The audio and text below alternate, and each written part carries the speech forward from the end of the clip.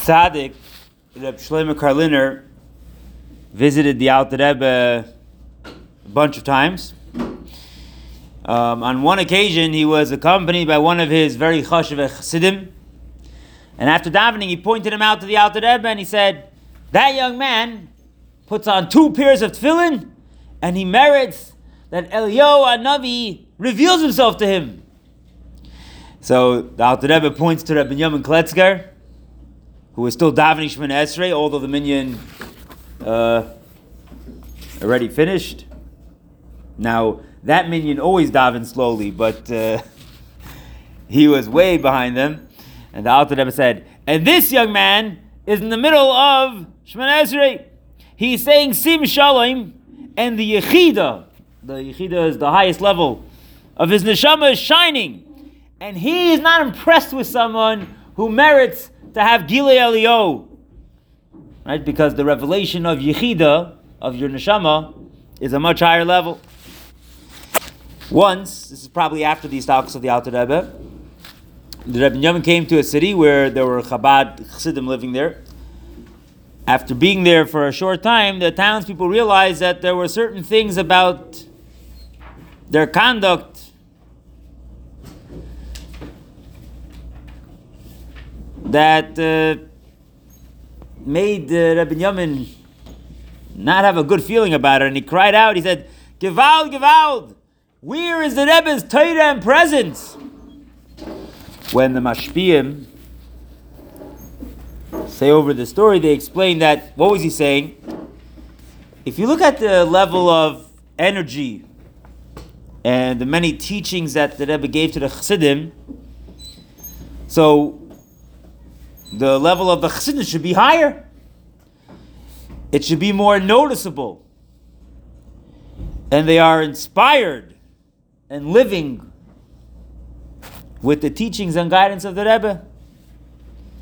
In the way that they daven, the way they learn. That you should see, a guy's walking over here, you should see, oh, this is a chassid. And he then continued his journey. He arrives in another city that was not inhabited by chassidim. And after observing them, he said, "Oh, I was mistaken in the previous city. The Rebbe's teachings and influences definitely felt." Basically, once he saw what it's like without chassidim, he understood that even though you can't see it at first, but you could see the mile of chassidim very strongly. Next story. The purpose of every business is to earn a profit. And therefore, a business person, usually you make an accounting of your expenses. And do you want to see the bottom line? How much money do you owe? How much money did you make?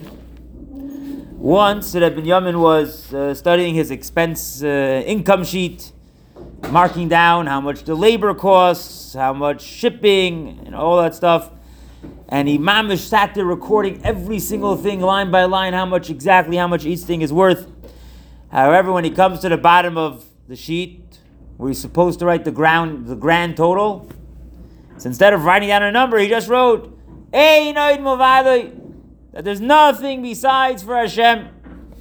So the obvious question is, if Taka, this idea, right, that Hashem is everything and everything is Hashem, that obviously filled up R Binyomin Kletzker, even when he was involved in business. So why did he spend so much time sitting and writing down every single line, how much everything is worth and how much he made and how much this costs and all that stuff? What was the purpose of it? So although everything comes from Hashem,